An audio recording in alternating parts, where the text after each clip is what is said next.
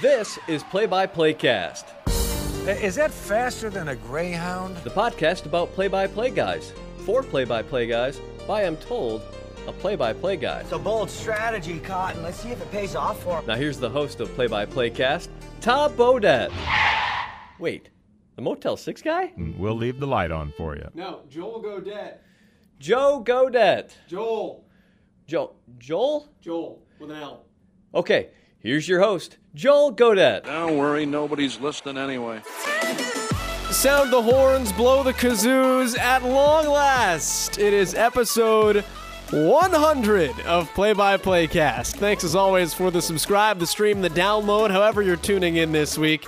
My name, of course, is Joel Godet. This is the podcast about play-by-play broadcasters for play-by-play broadcasters, hosted by a play-by-play broadcaster, a professional development podcast that dives into tips, tricks, experience, process, stories, and preparation of some of the biggest and best play-by-play announcers in the business. If you'll notice, if you've been a long-time listener to the pod, we skipped over episode 100 a couple months back now at this point, because at the time, the plan was to have one person on in particular, and the plans to do said podcast at that point in time fell through. And it just took a while before the two of us wound up in the same place at the same time again. And I wanted to have Jason Benetti as the guest on Play by Play Cast episode 100 because he's a guy that is responsible in some ways for me being a play-by-play broadcaster, somebody that means a lot in terms of the very beginnings of my career. He was one of my first bosses. I interned for him as his number 2 broadcaster in A Advanced Ball with the Salem Avalanche back in 2008. I guess that was my first professional job. I worked in the Cape Cod League the year before as a broadcaster, but learned a lot from Jason that summer and have learned a lot since from Jason in the more than a decade that we've known each other. So I figured that in a podcast about the craft and the industry, who better to have on than someone like that in the early beginnings of my career. And then also, let's just be honest, Jason's a really good broadcaster. And I wanted to talk to him from a couple of different perspectives, especially from the creative side, because I just think he looks at what we do in a different way and attacks what we do in a little bit of a different way. And that's what gives you the unique perspective and product that you get on a Chicago White Sox broadcast every night on television or on an ESPN or Westwood One event that he is a broadcaster for every single time he puts on a headset. So excited to have this conversation with Jason here for what is officially episode 100 of Play by Play Cast. Wide-ranging discussion. We'll get to a whole bunch of things. One thing that we don't get to, though, and that I wanted to, and I just didn't circle back to it, was something that he and I discussed. We got together this past week. Ball State was in Chicago for men's basketball playing Loyola. They won. It was awesome. It was great. I got a picture with Sister Jean. It was great. One of my best social media posts in terms of interactions like ever. So thank you guys for that. Nothing better than a Jew and a nun on Hanukkah posing at a basketball game.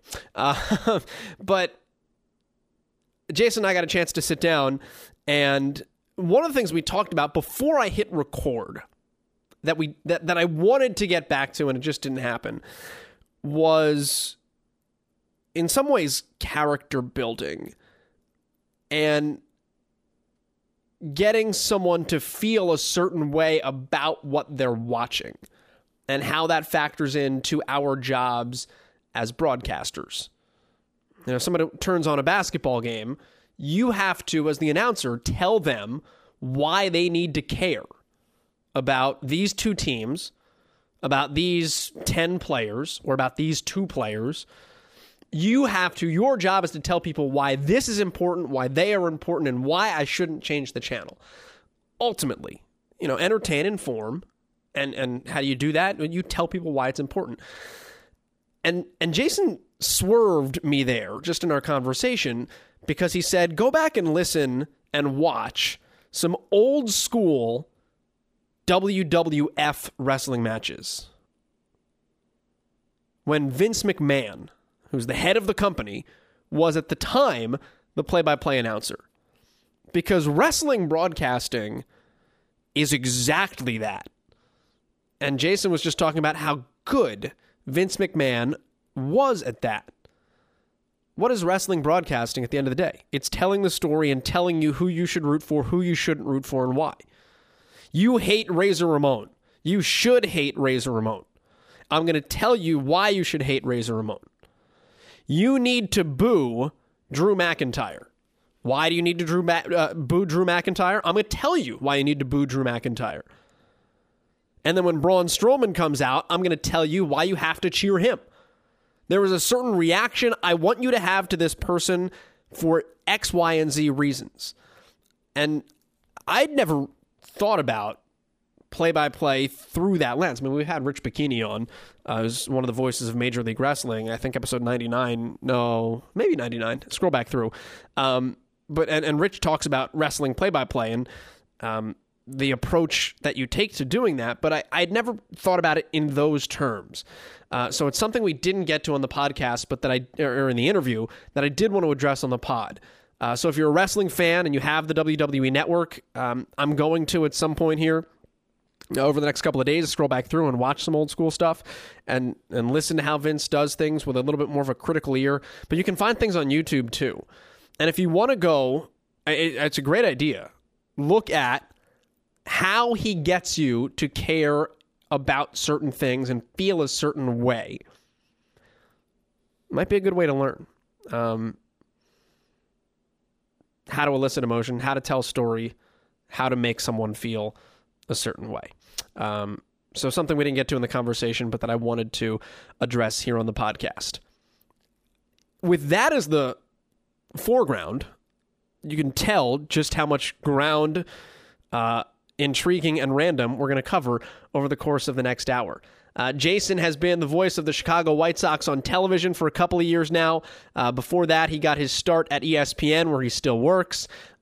Before that, he was the voice of the AAA Syracuse Chiefs and Syracuse Sky Chiefs, where he had Bryce Harper and Steven Strasburg in their ascent through the minor leagues.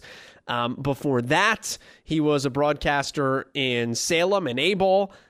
He was also the voice of High Point basketball. He was also a law student. He went to Wake Forest while he was a broadcaster and got a law degree. And we're going to talk about exactly why he did that and how that factors into what he does. Interesting guy and a different perspective to everything we do. Very excited to have Jason Benetti on, not just to explore the past that he and I have together, but to explore his perspective on this craft. This is episode 100 of Play by Playcast, and it's with Jason Benetti. So I'm in the hotel this morning. I figured I would start with this story because I thought you would find it entertaining. I already do. Well, listen. I was making my hot chocolate this morning, and I was going to put the water in first, but I mixed the creamer in with the cocoa, and then I put the water in because that's how Douglas Arguello told me they did it in Nicaragua. So it's stuck with me a decade later. I quite often, when people talk about bad baseball, reflect for them and say, just look up the 2008 Salem Avalanche. That's not what you called them. I don't recall, Joel, what I referred to. The Avalanches. The Avalanches. Yeah, they were. They got a plural because they were so bad.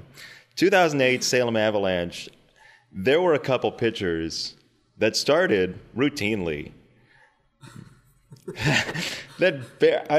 look up the stats and it's like they walked more people than they struck out, and they basically were on the field the entire year. Like, there was nobody else now. Was there a major leaguer on that team? Brian Bogusevic. Brian Bogusevic showed up mid-year, grabbed a stick, and hit the ball better than anybody on the team, and it wasn't close. You remember the first time he took batting practice, we were in Myrtle Beach, and it was a laser show. The remainder of the team, what's the opposite of a laser show? Mark Ori. Yeah, no, I like Mark Ori. He's a Northwestern guy. Good guy. There were some great guys on those teams. Really good guys on that team. Yeah. Jordan Peraz, big fan. Yeah. Yeah, there were a lot of great guys. Not great baseball players. I love that, like, there was one guy, you can look it up if you really want to. One guy had like a 6.5 and pitched every 5 days. All year long. How? It was a sight to behold. Yeah, it was one of those seasons where nobody liked each other by the end, including the announcers. And no idea what you're talking about. No. I wouldn't dare besmirch the host's character in the play-by-play cast when he's been trying to hunt me down to do this for roughly 8 months, to the point where Wes Durham, in October, when I saw Wes, he goes, "Well, you just do Joel's podcast." I didn't know he said that. Well, you just do it.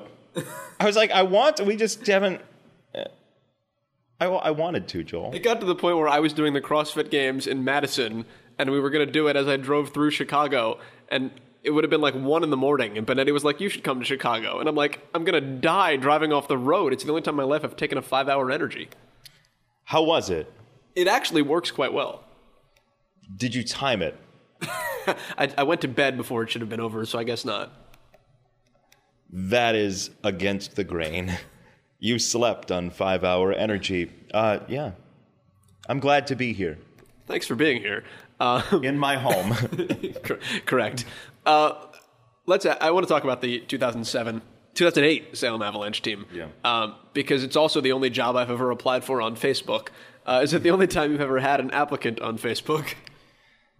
You applied, as I recall, for the 2008 Salem Avalanche #2 announcer position in 2007. This is correct. Via Facebook. And it was like, well, I really want to do this, which, okay. And then it was like, yeah, I mean, I guess then I don't have to go through the applicant pool, of which I have loads of CDs still from when I got the Salem Avalanche job in the first place. Yeah, it was easy. You had initiative. Where's that gone? And you seemed to be smart and interested in seeking out information. And so I was impressed. And at that point, Facebook wasn't what it is now. I believed that it was actually you. And it was. And we're all better off for it. I don't know if that's true. That's not a question, and I refuse to respond. From that note, let's talk about where our careers have gone from there. Because as the voice of... Where has mine gone? I have no idea. I tell you, the White Sox pay you well, though, because this is a nice place where it floods. But other than that, on the 9th floor, it's a story for another time. After that, you went to law school. And then, obviously, your career took off. You got the Syracuse Chiefs job. The rest is history. Why did you do that? Let's be honest. Most people that are broadcasters when we're all like 24 are trying to think about how we're going to get the next AA job when the Mobile Bay Bears are interviewing. But you're like, no, I'm going to go to law school. Why? Because I wanted to learn how to stop talking after I asked the question initially. Was that really the reason? No, I just wish you would have gone to law school so I could have answered 20 seconds ago. If I'm being honest, I got a little bored riding buses around with you. Frankly, it has nothing to do with you. I gave you the aisle, man. It's true. I wanted to, not that helps, because nobody's going through that sea of legs to go to the bathroom in the bus. I did. I stepped on Kobe Clemens. Many media members that year stepped on Kobe Clemens, as I recall. I have an interest in learning. I always was somewhat argumentative. I got into a school... when I first applied to law schools, I was trying to go to a law school where I could also do their games. So I had first sought out doing the LSAT in 2005, the year after I graduated from Syracuse. I took it, I got a competitive score, and I had applied to a couple schools where I thought I could do games. One of the places was George Mason. I had a meeting with the director of broadcasting down there, who's still a friend of mine. I, as far as I know, came in second for the George Mason job. I would have gone to law school down there while doing their games. They promptly went to the Final Four that year.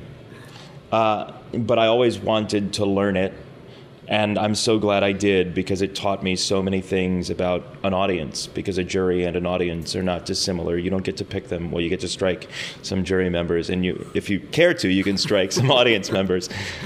They have lawsuits for that.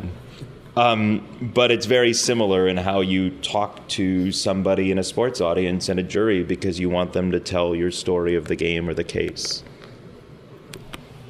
You're also unique, though, in that doesn't seem like a out of left field thing for you to have done. Like, they'd be like, well, why did Jason go to law school? Well, because he thinks it would help with his broadcasting, so he went to law school. And obviously that's not the whole reason, but like, you can look back at it now and like, yeah, of course.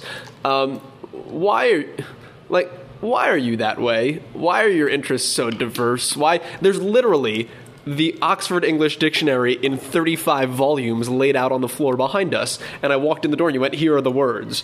Like, I feel like that's not a normal thing. Like, where did that hunger for knowledge and oddity come from for you? I don't know. My parents just kind of let me seek out whatever, and I always enjoyed the language, and I've had enough experiences where finding some new piece of information so dramatically changes the story that I enjoy that. I mean, I do a lot of mindless things too.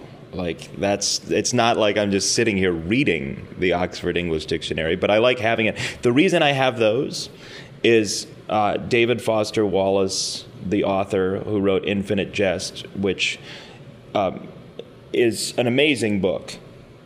It is long, but it's amazing. He has a he's passed. He had a photographic memory, and as far as I know, and had basically memorized the Oxford English Dictionary.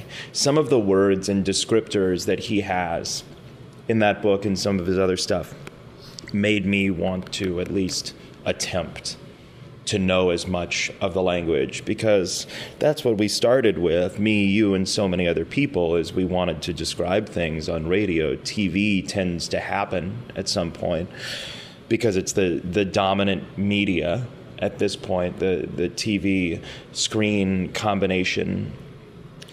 But I just like the vivid imagery of words, and curiosity just, I think, comes from seeing how we can learn about the world when an added piece of information joins us. I thought there was going to be more coming from that. I was trying to... No, I think tonally I landed enough that most of your audience will believe that was the end to the sentence. Where does the... Was there more than... You'd laugh. You might laugh. The amount of times I listen to things, I'm like, I want you to finish the sentence. Happens on video boards shoots all the time with basketball teams. I'm like, I need you to say, like, crowd, make noise. And they go, make some noise, crowd! I'm like, no, but finish the sentence. And they look at me funny. I'm like, Benetti would be having a cow. I appreciate cows. Here's the thing. Kelly Stauffer, a diversion here. Kelly Stauffer, my football analyst, laughs at me every time I say, here's the thing, because he thinks I'm Monk. And I evidently say that a lot, so now I can't help but laugh when I say, here's the thing. I've never thought of it that way, but like you as the Adrian Monk of broadcasters kind of works in some ways. Yeah, I mean, the OCD is a carryover. You don't wear the same thing every day, unless you bought out Gap. I wore this sweater for a dinner yesterday. So I would say that you have to have some technique. This is performance. I went up there just for you. It's performance. That's why we do this. It's storytelling, and it's learning about people, and it's journalism as well. But it's performance. We're going on air all the time, and we have to have this very nuanced understanding of why we're saying things that we're saying. I may have told you it was roughly around the time when we worked together. I had sent... How are you nodding? You don't even know what I'm about to say. You're agreeing with something that doesn't have a predicate yet. Just going along with the flow. I got an email from an NBA announcer in 2008 or 2009 when I was doing High Point University basketball. And he basically said, I like what you're saying, but you're boring. And my first thought was, can I swear on this podcast? My first thought was, this is BS. No, just say it. My first thought was, this is fucking bullshit. Why is this guy, why does he hate me so much? And then it's the most important piece of feedback I ever got, because I listen back to it now and I'm like, that is flat and boring and dry and doesn't evoke any emotion. And I'm so happy that I ended up listening to this person. It took me a while, and I've actually never met him in person. But that is a component, and we don't learn that in school, or at least we didn't, I don't think. We were so obsessed, and I was too. Like, I didn't help you there in 2008. Like, It's I was the Syracuse robot. Yeah, I was very obsessed with the technical details of what we do and what we're saying, not how we're saying it. They're both important, gravely important. But that's not to say tone is more important than what you're saying, because it's not. They need to match. How did you become less boring? Like, what did you change in the immediate, and obviously you said it took a while, but what did you decide to do? I went parachuting. No, I decided that I was just going to, because part of my defense to that would be, well, I'm saving it for a big moment. I want to have it for a big moment. Cool, but that's super defensive. Like, try it. And I learned over the course of time, just try it, see what it sounds like, then draw it back. Try it again, do it differently. Like, you have to be kinetic here. You're going to be the same person over and over again, and nobody wants that. Let me go into the other side of that, though, because nobody, I think, would ever accuse you of being boring from a content and knowledge standpoint. And I don't mean that from he's read the game notes, but your ability to, and like I made the decision like 2 summers ago. I was like, you know what? I went to the library and I borrowed dictionaries of like American pop culture. And I'm like, I'm going to familiarize myself with the 80s because I want to drop lyrics that nobody else will understand except for me. That's something you do very well, and some people probably don't even realize it because you're just amusing yourself to some point. But it adds such a color to what you do. How and why does that work? Well, because it didn't work. Like, I didn't learn anything that summer. Funny story about that. This woman, she was working as a waitress in a cocktail bar. That much is true. No, that's just an 80s song. Thanks. Yeah. Don't you want me to answer? Sometimes it is just to entertain myself or my partner, but it is always about the audience as well, because I think if the audience always knows what's coming, you're not really adding much of anything to their experience. Sometimes you need to stop talking, and that is the most reliable and effective way to get yourself into a mode where you're giving the game its due. But why it works is because I don't even know if it works all the time, because sometimes it gets to be too much and I have to really gauge and guard against that. I think sports is connections. I want to know that person X went to the same high school as person Y, because I think it forges a bond between us as people. I want to know what's going on in the ballpark. I want to have fun with the audience and have them understand that I know more than just baseball, because I trust that they do as well. And I think it's a way to have people say, like, you know, that person is kind of like me in some regards. But it's also just fun to see things and how they connect. I think your brain just works differently in some respects, though. I don't. But you find you have this ability to make those connections where most people don't. Well, thank you all for joining the Jason Benetti Hagiography cast. I don't know what hagiography means. I'm just laughing out of uncomfortability right now. It's in book 8. Here's Just pointed at the dictionary, by the way. Hagiography is where you just like saint somebody over and over. It's like Genuflecting while doing this. Yeah, and I don't like. Other people are really, really, really super funny and super smart and super bright. Like We haven't had Ian on this podcast yet, so. Oh, Ian got the Marty Glickman Award about a month ago at Syracuse for service in sports broadcasting and just being an awesome human being because he's amazing. It was the people in that first row were me, Ian Eagle, Beth Mowins, Sean McDonough, Mike Tirico. It was daunting. Everyone was funny. What was amazing about that room was that while everyone else was up there speaking, we all were taking little notes while the other person was speaking, so we could like riff slightly on the thing the other person said 20 minutes later as a callback. It's a scary room when you're around people like that because they are so good and so sharp and so understanding of how people work and audiences work. Like, I refuse to allow this to be the Jason Benetti Hagiography Hour because Ian and Sean and Mike and Beth and specifically Ian and Sean have been so good to me and such role models for me and such people who you watch and you say, my goodness, like Sean, it's like, this is probably not a very good moment to tell this story because it's slightly topical and in the news, but I think the salads are better Can you now. do it as Yeah, Sean? don't worry, that's though? gonna happen. Okay. I'm incapable of not doing the impersonation when I'm talking about Sean. So, Sean McDonough, college football the first time, he's working with Spielman, Oregon State, UCLA. Oregon State's kicker's name is Romaine. He comes on for the extra point, and Sean goes, Romaine, crisp. That was it. That was the call. He made the extra point. Crisp. That was it. We're done.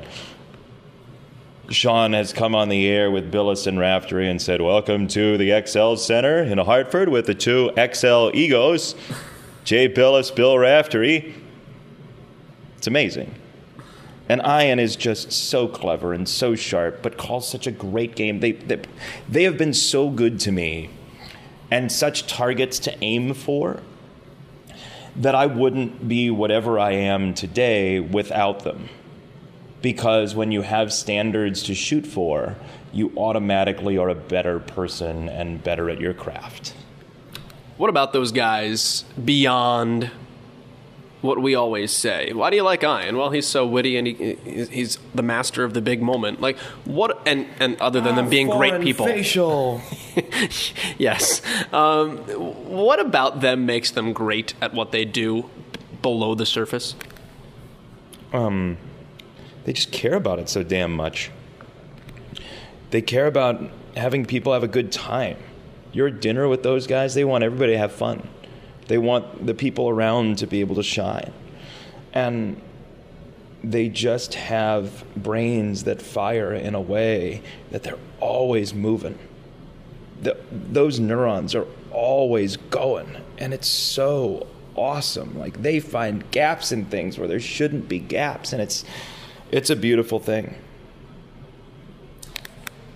How do you replicate that? Here's how you do it. You just talk like him.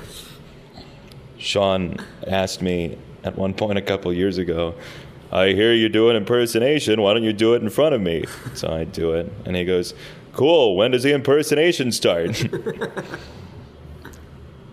You don't.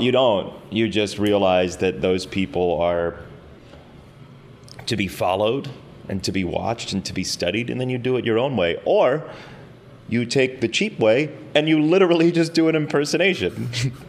But there was a game. I was doing a Syracuse game like 5 years ago, and there was maybe 6 years ago. 3 in the corner, and I just go, Trish for 3. And I was like, oh no. Oh gosh. Oh no. That isn't supposed to happen. Did anybody say anything? No. I was like the only person who knew, but whatever. I feel like Sean probably found out. He didn't know then that I did the impersonation because a stat guy came up to me, 2015, Ed Svita, great stat guy, does Joe Buck stats, stat rock star on Twitter, fantastic human being, showers less than all of us. I'm going to send this to him now. He will love it. And he won't be showering. So he comes back from a bowl game to do one of my games, and he goes, Sean didn't know you did an impersonation of him. And I was like, oh, well, time to send a note. I said, Ed, was that past tense? He said, yeah, it was. That's good. It's good. All right. It's not a question. It's not a question. question. Put the mic back in my face after that's good. You're not getting anything. I thought your defense was good today. You know, Donnie, Robin is good. And, How did you get good at this? Large blanket statement. But, obviously you are such a dissector of things and you break things down so much. What's watching your own tape and listening to your own tape back like? It changes over the years because there are things that you wanted to work on back then. Like, you're just trying to figure out how to use the same tense in a sportscast when you started and not sounding like you're 11. Still difficult for some of us. And especially the 11-year-olds. So it changes. I'm listening for different things this month than I will in 2 months. What are you listening for right now? Well, I just worked with Bill Walton for 72 hours, so I'm listening for the game. Hasn't come yet. No, I love Bill. Right now, I'm listening to see where my energy is because I've had a run of a couple weeks that I could be tired out. And I don't feel it, but sometimes it sneaks through on all of us.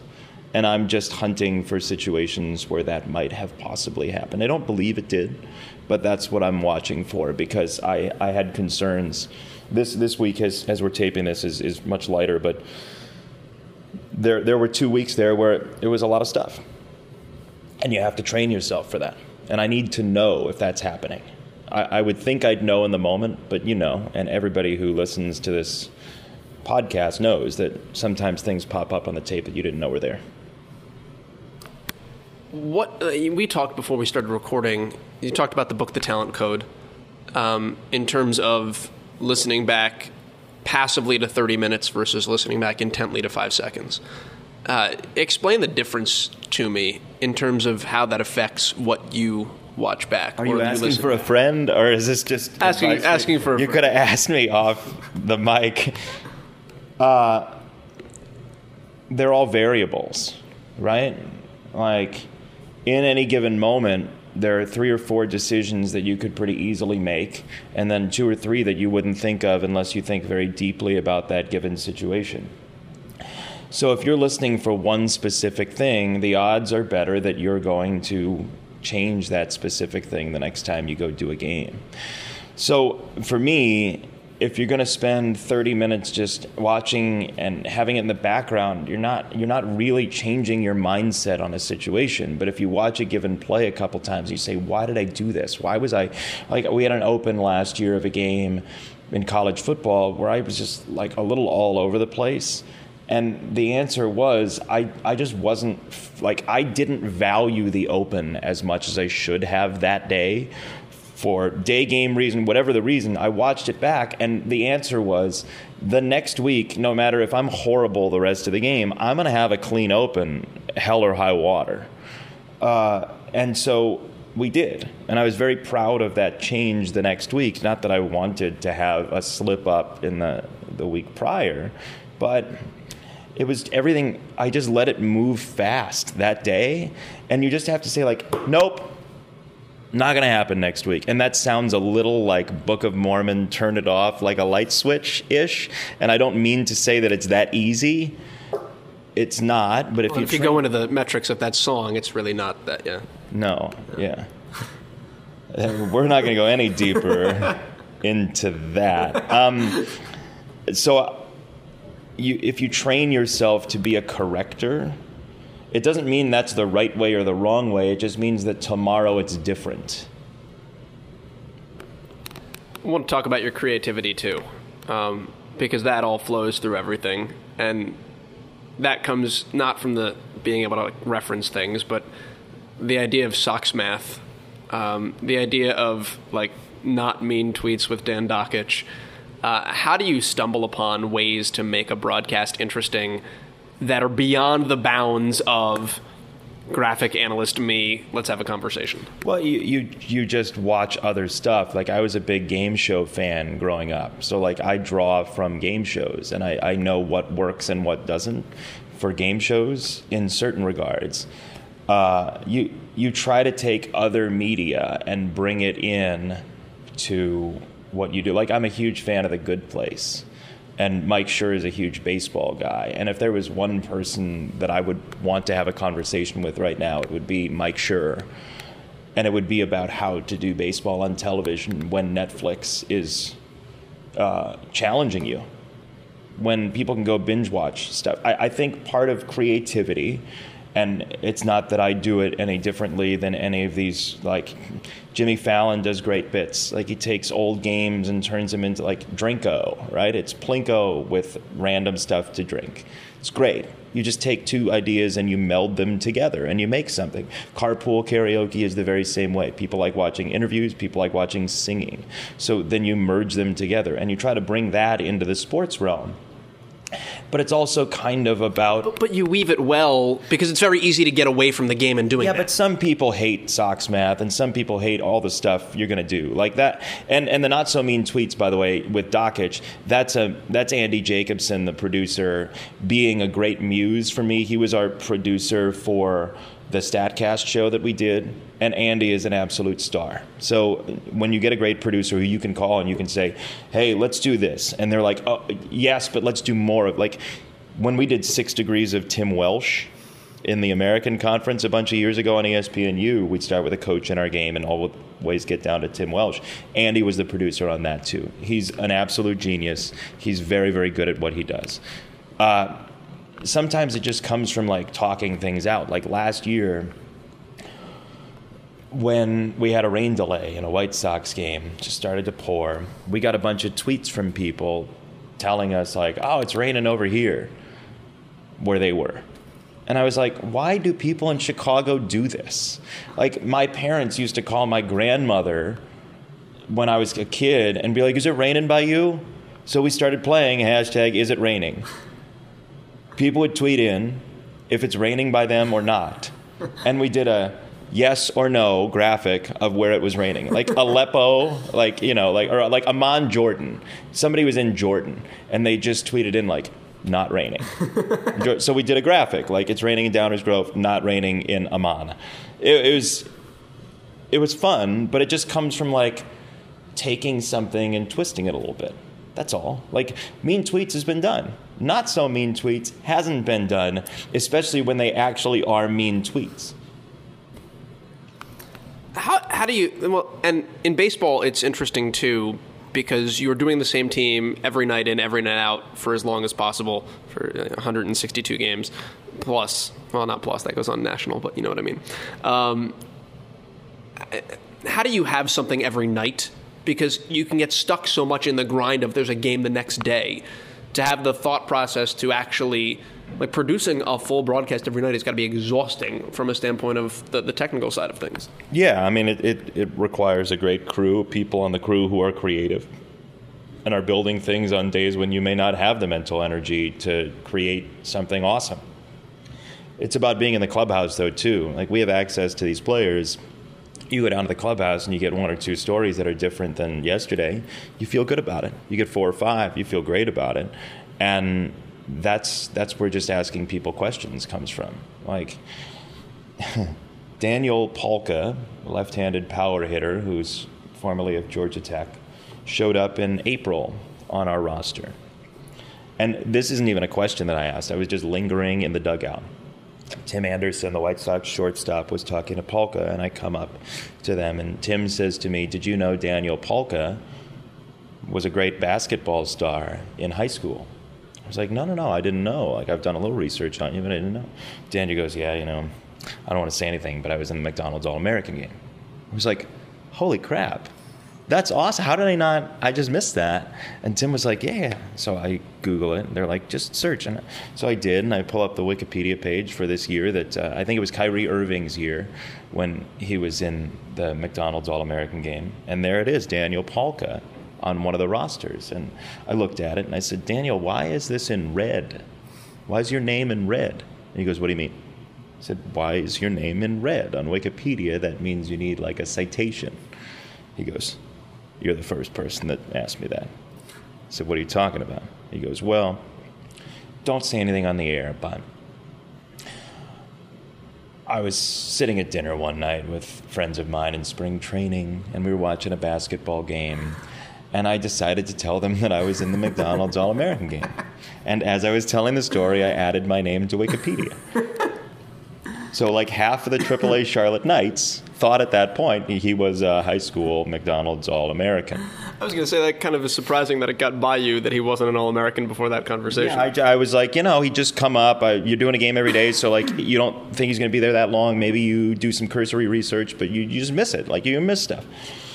But just by being there, and then I didn't tell the story. One of our beat writers ends up going to interview him about it because he had Googled his name as well and found it.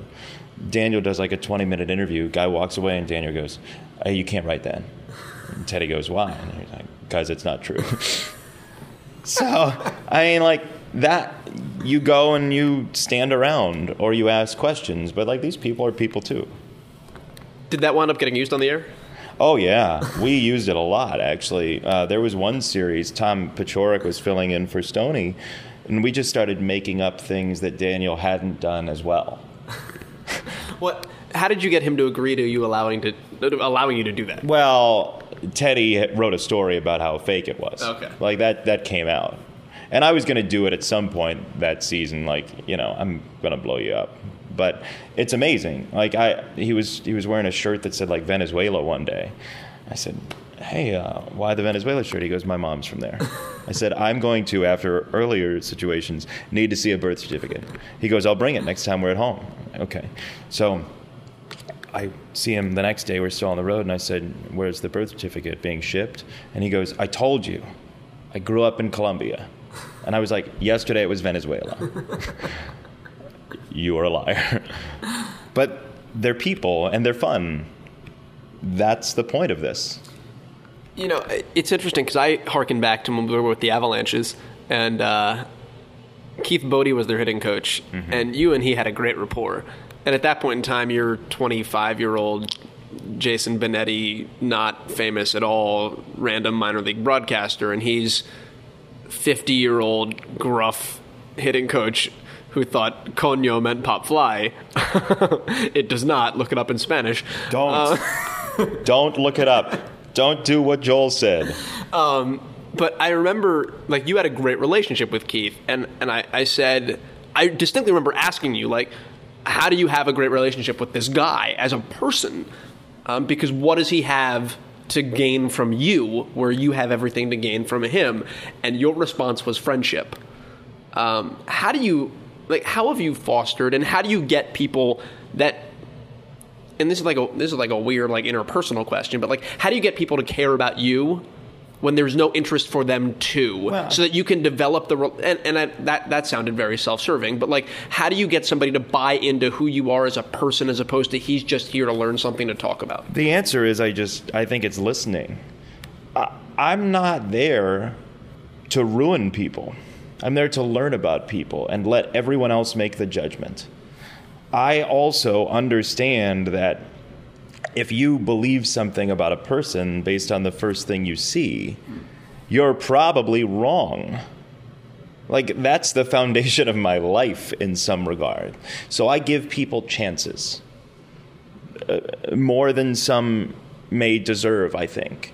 But I like to ask people about themselves. I like to learn about themselves. I like to know what's down there. And I thank some psychology classes at Syracuse University for that as well. And I had a psych class in high school. And I love learning about what makes people go. But at the end of the day, there's always that barrier. When Joel says "but," that means my answer wasn't good enough. No, it's perfect. But there's always that barrier of, like, the athlete always knows you're there for a reason. Sure. And truly you're there for that reason. But how do you supersede that with something else? Well, you're not all. I mean, I don't claim to know everything about everybody. I just want to ask questions that are not, "Why didn't you catch that ball?" I'm not a beat writer. I don't have to do that. I get to ask, what do you like to do? What are your interests? Well, how do you get them to answer that? And I don't, like, you have to run into the guy who just goes, I don't care. Like, why should I tell you that information? Like, just leave me alone. I'm here to play ball. And that is fine. Then that does happen sometimes. But you just ask. Like, just ask, see what happens, and go from there. Yes, some people are going to say no, or like some people may not like your reputation as an announcer or whatever it is. Just be a human. Like, literally just be a human and ask people questions about themselves. Probably easier to do when you're with a team for an entire season. How do you break it down when you're doing football or basketball and you show up on Thursday for a Saturday game, or you show up on Friday for a Saturday game? How do you find the same thing when you parachute in for one day? It's a fun challenge. You have to try. You have to do a little research into who the person is. And you don't assume anything. I think some people, when they ask questions, are like, well, you were this and you were that. Don't. Just ask the question. Shut up. You're there to ostensibly learn about the person. You've hopefully read stories about them. Ask some specific detail. Like, we just had Harvard and Yale, and one of the coaches was like, he coached at some Marine academy. Football, by the way? Yeah, Harvard-Yale football at Fenway. One of the coaches coached at some Marine academy in Maine at some point. And I was asking some questions about strategy in the game, and then I go, important question, what is this Marine academy in Maine? And he was so off guard, but it was this from a time in his life that was formative as a coach, I think. And he told us a story about, like, I don't have my notes in front of me, but it revolved in some way around the university having its own boat, which I think is interesting. And, you know, if we have a scenic where we're showing Boston Harbor or something like that, maybe it possibly comes up.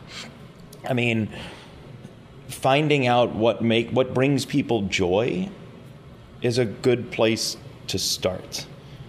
That same game, Harvard elects one captain every year. It's a fairly famous within their circles idea.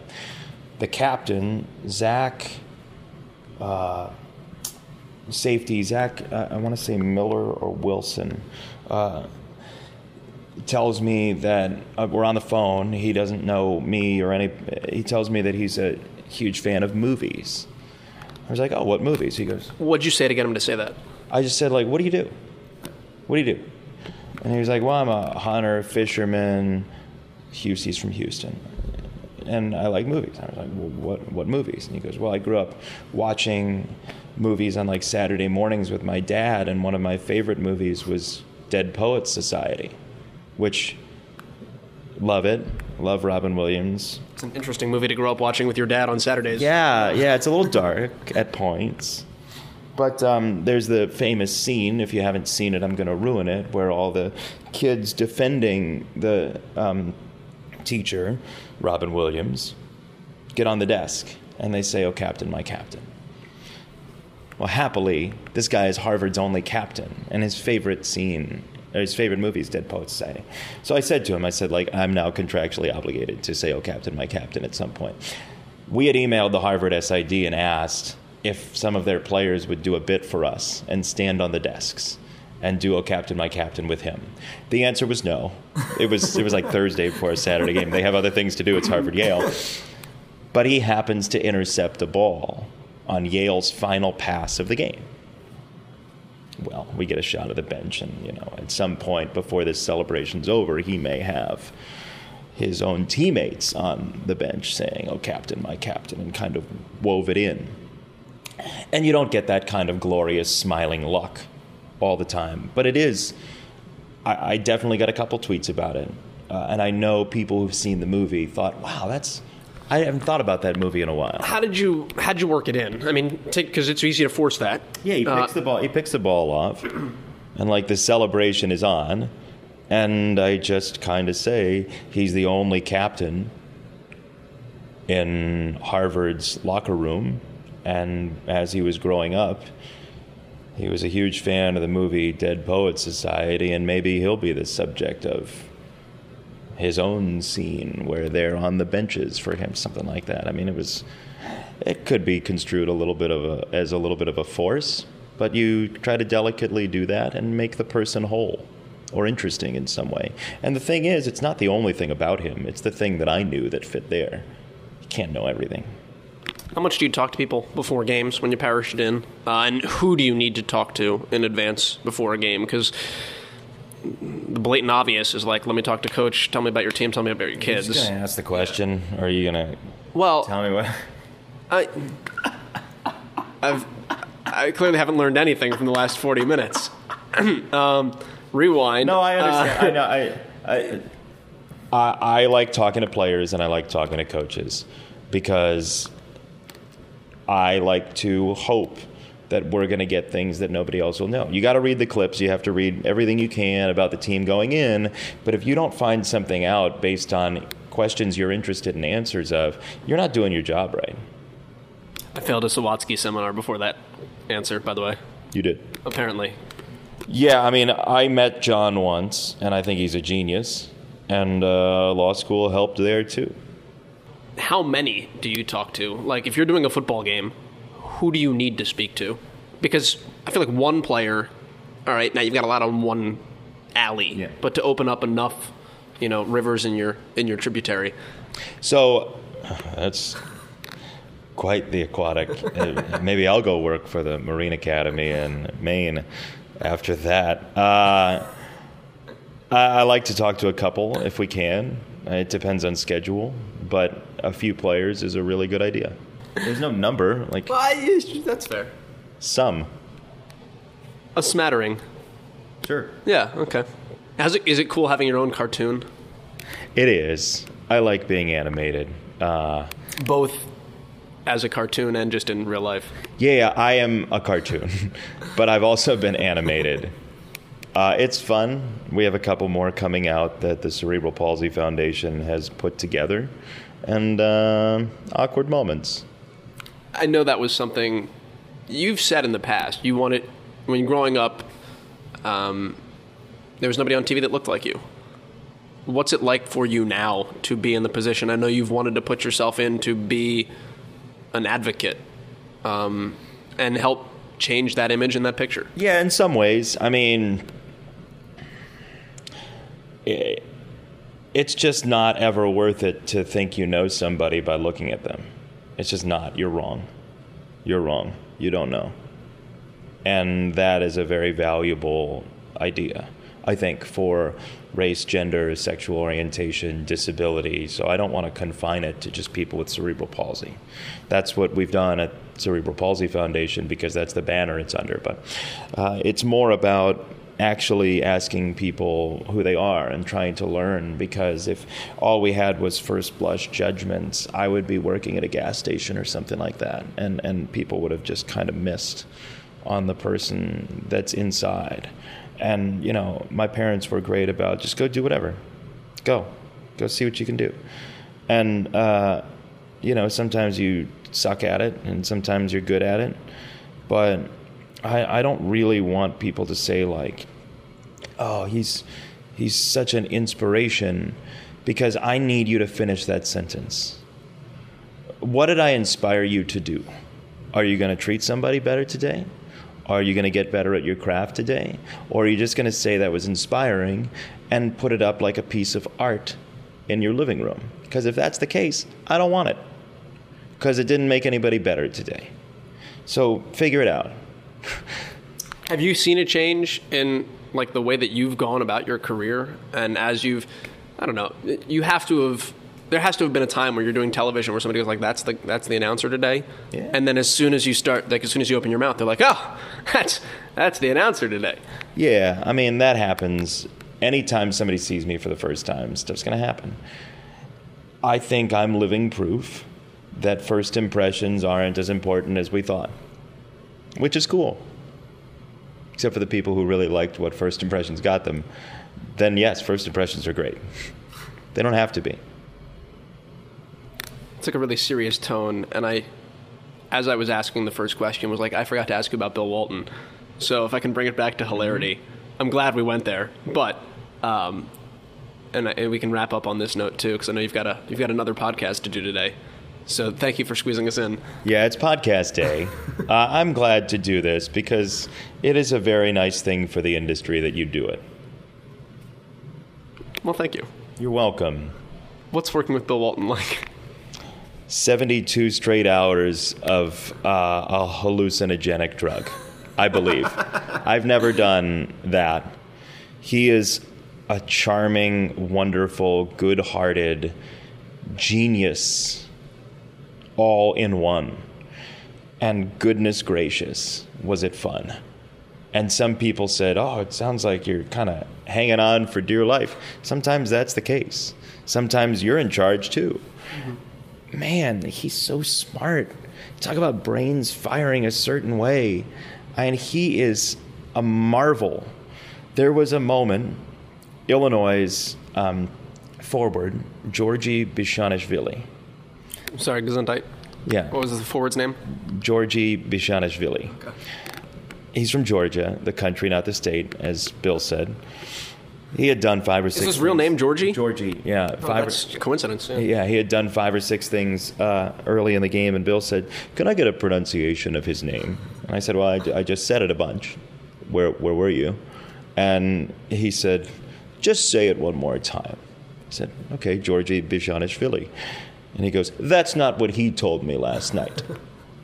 And I said, well, what did he tell you last night? He says, I don't remember. I said, well, then I am going to go ahead with the pronunciation that I've been told from his team. And then we moved along. The guy will say anything, and God love him for that. But it's got to be really easy to make that awkward. How does that not become awkward? Awkward moments! It doesn't become awkward because I know he cares about the game. I know he cares about the sport, and I know he cares about having fun. I also know that he's a big-time reader. He loves music. And I want him to have a great time, and I want us to have a great time. And frankly, I like being around him because the joy just comes out of his pores. But the intelligence that he provides and the level of thinking about life that he's at is something I aspire to. There's got to be a level of confidence you have to have in yourself to do a game with him, no? Yeah, I think so. And I think a couple years ago, I probably wouldn't have felt as comfortable going into it, but I believed that we would get along because I thought we kind of saw things similarly in the way that we approach curiosity. If there was any confluence of two rivers, it was curiosity with me and him, and I just absolutely adored every second of it because you never know where you're going. And you can take him somewhere. And like he had asked me day 2, have you ever competed against Dick Butkus in anything? And I said, well, what would that possibly be? And he said, oh, well, I competed against him in Wheel of Fortune. So a couple people had tweeted at me, and I found the video of Bill on Wheel of Fortune. So in order to try to be a step ahead, I watched the tape. The puzzle is... Wait, so this wasn't on the air? No, that was on the air, the Butkus thing. Okay. I watched it the night after. So this was in prep for the next... In prep for the next day. And because I just wanted to know, like, it's game shows and Bill Walton, that's basically everything I've ever wanted. the puzzle answer is Joe Namath wins the Super Bowl. There are a lot of letters still available. Esposito, Walton, Butkus are the three competitors. No. Tony? Okay, fair. Phil? I don't know. There's some Esposito. No. So Walton gets it because Esposito gets it wrong. And he spins the wheel. He gets car. Okay. Fun. He guesses an H. There are two. Takes the car. No money in the bank. Answers. Solves the puzzle. Joe Namath wins the Super Bowl. Wins a car. No money. They're playing for charity. So we have Illinois the next day, and he says, or I said, you asked me if I ever competed against Dick Butkus in anything. He says, yes. And you said no. I said, yes, but I watched the video of you playing Wheel of Fortune. He says, okay. I said, do you remember what the answer was? He said, I don't know. Joe Namath wins the Super Bowl. I said, I have a question for you. Why, when you're playing for charity, did you not try to spin a couple more times and, win them some money so they could, I don't know, cure a disease? And he goes, they loved the car. Just when you think you're ahead. You're not. How did you get into that? Like, what takes you there? Remember yesterday when you asked me if I competed against, just randomly? Yeah, well, we were talking about Illinois alumni. Oh, fair. Dick Butkus. I waited for the Illinois game at least so I could pretend to have a hook. But, yeah, Illinois alumni. On that note, Jason, thanks for sitting down and doing this. This was fun. I've been looking at a bobblehead of Mr. Celery the entire time we've been doing this, by the way. From Below Rock Country! Thanks. Wally the Warthog! Wally the Warthog is one of my favorite people of all time. If anybody would have ever told you that a Chick-fil-A mini golf combo would have not made it, you would have called them crazy. Yeah, Larry Berry, the public address announcer for the Winston-Salem Warthogs, Joel's favorite, used to run a mini golf course, Chick-fil-A, which closed, and I don't know how it closed. But before we go, we have to say that the Winston-Salem Dash is the A-ball team for the White Sox, the advanced A team in the Carolina League. When we were in the league, Joel and I, it was the Winston-Salem Warthogs, and their mascot, as Joel said, was Wally the Warthog. He would come out on a little ATV of some sort, right? Yeah, you're nodding. Okay, it's radio. Wally would come out on an ATV, and the public address announcer, Larry Berry, who brought candy to all of the games, would go, "It's Wally the Warthog!" as though he never expected it to happen. It happened every game. We miss Larry Berry. We do. They didn't take him to become the Dash PA guy. Wally the Warthog! I'll end on this note. When we would drive back from Winston-Salem, sometimes we would plug in our phones to the Ford Focus, which at that time was advanced technology. We could ask it to play songs. And Benetti at one point goes... Alien Side Down. Yes. Benetti at one point goes, I plugged in my phone, and he goes, play artist Hanson. And music followed. And Jason goes, if there was one person where there was actually going to be a song following that statement, it would be me. And it was indeed... me. And now somehow I am the one on social media singing boy band songs on Awful Announcing. It's just... how'd that happen? When you get to a certain level, they just put you on the website. I want it that way. All right, that's Jason Benetti here on episode 100 of Play by Playcast. Bill Walton. I mean, that is the biggest challenge. I feel like that's the pinnacle of broadcasting. Like if you can work with Bill Walton, like it's going to be entertaining because he's Bill Walton. But if the challenge of trying to steer Bill Walton, I feel like is a fun one, and it tests you on a lot of different levels. And I know just from talking to Jason, it was a fun time in Maui. I can only imagine that it was a fun time in Maui. Very good to sit down with Jason, do this podcast, and glad he took the time to do it here with us for episode 100. We're out of time this week, though, so until next week, we will go back on to our regular schedule, back up near episode 130 next week. Episode 100, though, is in the books. This is Play by Playcast. Thanks to Jason Benetti. My name is Joel Gadet, and we're out. See you. And that will do it from St. Louis, where the score is inconclusive.